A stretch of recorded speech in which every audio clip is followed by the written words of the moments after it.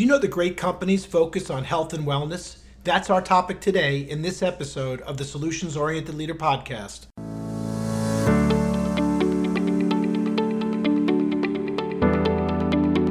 Welcome to the Solutions Oriented Leader Podcast. I'm Dr. Rick Goodman, international leadership expert and author of the book, The Solutions Oriented Leader, your comprehensive guide to achieve world-class results. Each week, we'll be bringing you inspiring leaders and messages to help you develop your solutions-oriented mindset for success. So if you're ready to become part of the solutions revolution, let's get started right now. Did you know that great companies focus on health and wellness? It enhances employee retention and aids in the recruitment and hiring of new team members. And when your team prioritizes personal health and wellness, it's a win for everyone. They enjoy a higher quality of life, while the company itself benefits from higher productivity, lower absenteeism, and improved morale. But while some of your employees will be totally on board with physical fitness efforts, others may need a little bit of a push. And part of your job as a leader is to ensure that wellness is built into your company culture. So here are 6 ways that great companies incorporate health and wellness into their culture.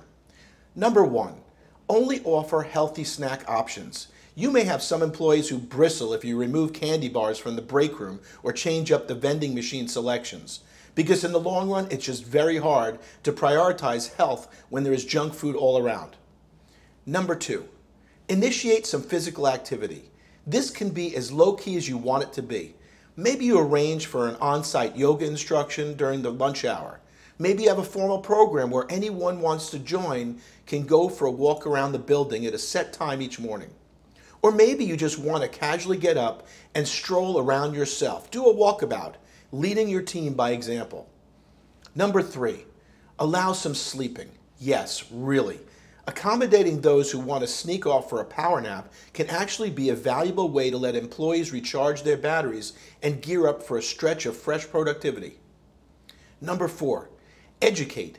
Bring in some guest speakers who could talk to your employees about physical fitness and to offer some practical steps for dealing with stress in a healthy and constructive way. Number 5, hold walking meetings. One more approach that I personally like, instead of meeting around the conference table and holding brainstorming sessions, I do it outside. Get everyone up and moving around a little bit. Not only does this promote fitness, but it can generate some stronger ideas too. And number 6, be flexible. If you have employees who want to take some time to work out each day, be as lenient as you can. Because as long as they still get their work done, letting them have time for exercise can be a powerful way to show how serious that you are about wellness. Now, if you want to increase productivity and create a happy work environment, focusing on health and wellness is one of the best places to start. And if you want to retain and attract new people, having a health and wellness program is also a great key to attracting those top talents out there. This is Dr. Rick Goodman saying, go out there, make it happen, and get focused on your health and wellness, because that's the number 1 priority, because without it, you don't have anything. To learn more about solutions-oriented leadership, please visit our website at rickgoodman.com, or feel free to email me at info@rickgoodman.com